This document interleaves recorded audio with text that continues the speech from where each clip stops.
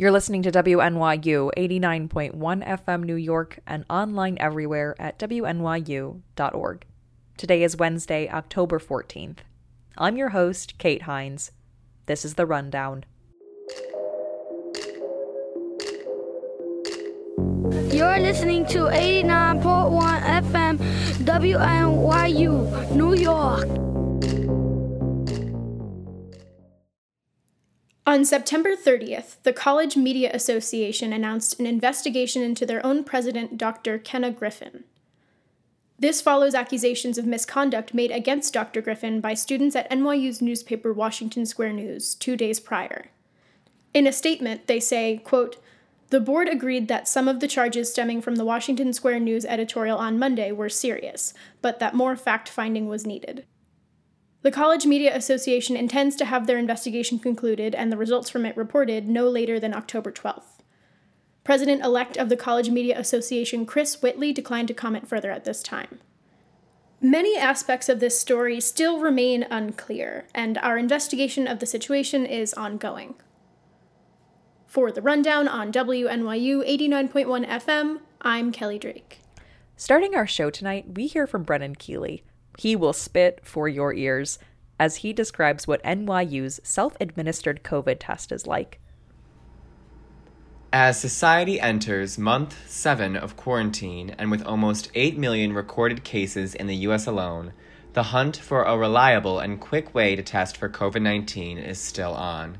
Here at New York University, students living on campus are required to take a self-administered COVID-19 test every week. Today, I will be reviewing Binks Health's self-administered COVID-19 test provided by NYU. It's in a really nice, I don't know if I would say chic, white cardboard box.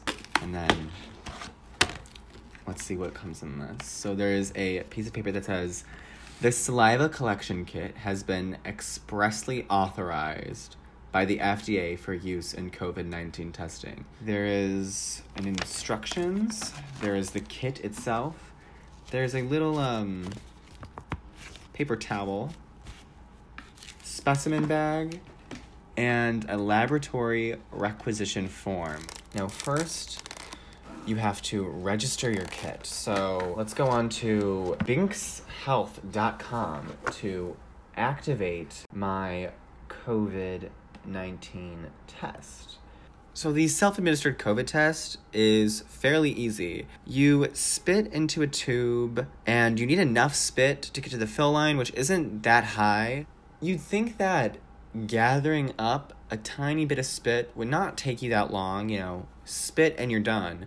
But this took me a minute and a half. When you've collected enough spit, you're supposed to close the tab. There's like a little switch, and you close it, and that, if you heard that, the juices are being released into the container. So you unscrew the cap, then you add a new cap on. I got the results of my test back 3 days later, and thankfully I tested negative. I found my experience with Binks Health self-administered COVID-19 tests fairly simple, but worried that the long wait times between taking the test and the results jeopardize the accuracy. I don't think this is the future of COVID-19 tests, but it certainly is a huge leap forward from where we were 7 months ago. This is Brennan Keeley reporting from The Rundown on WNYU 89.1 FM. Misty Avinger is here to help out first-time voters understand their options for this year's historic election. Election day is quickly approaching, and this year, things will look pretty different. With the global pandemic still affecting daily life, U.S. voters are questioning the safety of in-person voting. And though mail-in ballots may seem like the solution, the reliability of the mail has recently been put into question. First-time voters are asking, what is the best way to vote? How do you plan on voting in the upcoming election? Mail-in. In person. Mail-in ballot. In person. In person. I don't know. In person. Mail-in. Absentee ballot. Mail-in ballot. As you can see, there are a number of ways to submit your ballot this year, but it can be hard to know which is right for you. I've put together some tips to help first-time voters navigate this historic election. Registering to vote is the most important step. You can visit vote.org if you're unsure of your voting status.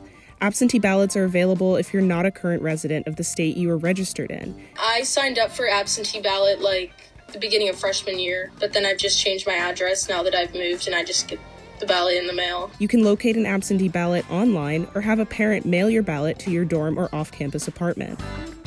If you live in the state you were registered in and feel safe to visit your local polling place, in-person voting has worked for hundreds of years. Well, voting in person is easy enough. It's best, though, to have your ward with you. Then you know exactly which table to go to. But if you don't have that information, there are plenty of people who will steer you to the right location. Once they locate your name, which is in alphabetical order, with a copy of your ID and you sign, into the booth you go.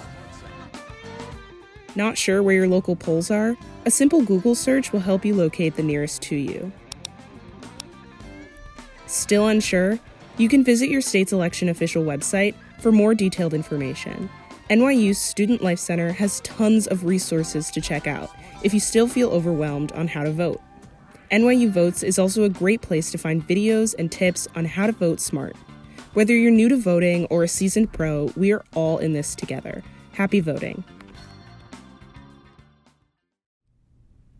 New York is one of the hundreds of cities that celebrates Indigenous Peoples Day on Monday, October 12th. The federal government, of course, still considers it Columbus Day, but advocates are still fighting for change. Izzy McMahan and Grace Wanebo report. Columbus Day has been a controversial holiday in the U.S. for years now, but a growing number of states and local governments choose not to observe this federal holiday, instead changing the name and meaning of it to Indigenous Peoples Day. Really beginning in the 1970s and 1980s, there was increasing pushback against the glorification of Columbus. That was Elizabeth Ellis. She teaches Native American history here at NYU and is a citizen of the Peoria Tribe of Indians of Oklahoma. She was nice enough to share her knowledge over a Zoom call with us this past Monday. The 500th year anniversary of the Columbus expedition to the Caribbean was when a lot of people began to focus on this commemoration point and to critique the celebration of Columbus. In 2010s, there was a significant shift for a lot of communities to think about the meaning of the holiday. And I think this is very much in conversation with, especially in the last couple of years, the larger national conversations we've been having about monuments and memorials to white supremacy, the way we commemorate, for example, Confederate statues or other kinds of discoverers, explorers across the country. Indigenous Peoples Day may feel like a more recent topic in today's national agenda, but Ellis feels that it's been an ongoing conversation. If you look at the way that the United States has thought and talked about Indigenous people, in the popular consciousness, there's a lot of invisibilities. One of the things that Native communities have struggled with really for hundreds of years to get proper coverage of Indigenous issues, of Indigenous worldviews, perspectives. Although in-person celebrations for this day have been canceled, reflecting on where you are in the country and whose homelands you are on is an easy practice to do in the comfort of your own home. Here in NYU, we're all on Lenape homelands, and to think about what that might mean for our framing and for understanding our place in the world, I think could be a good moment to reflect. In our current moment of COVID, Indigenous communities are struggling.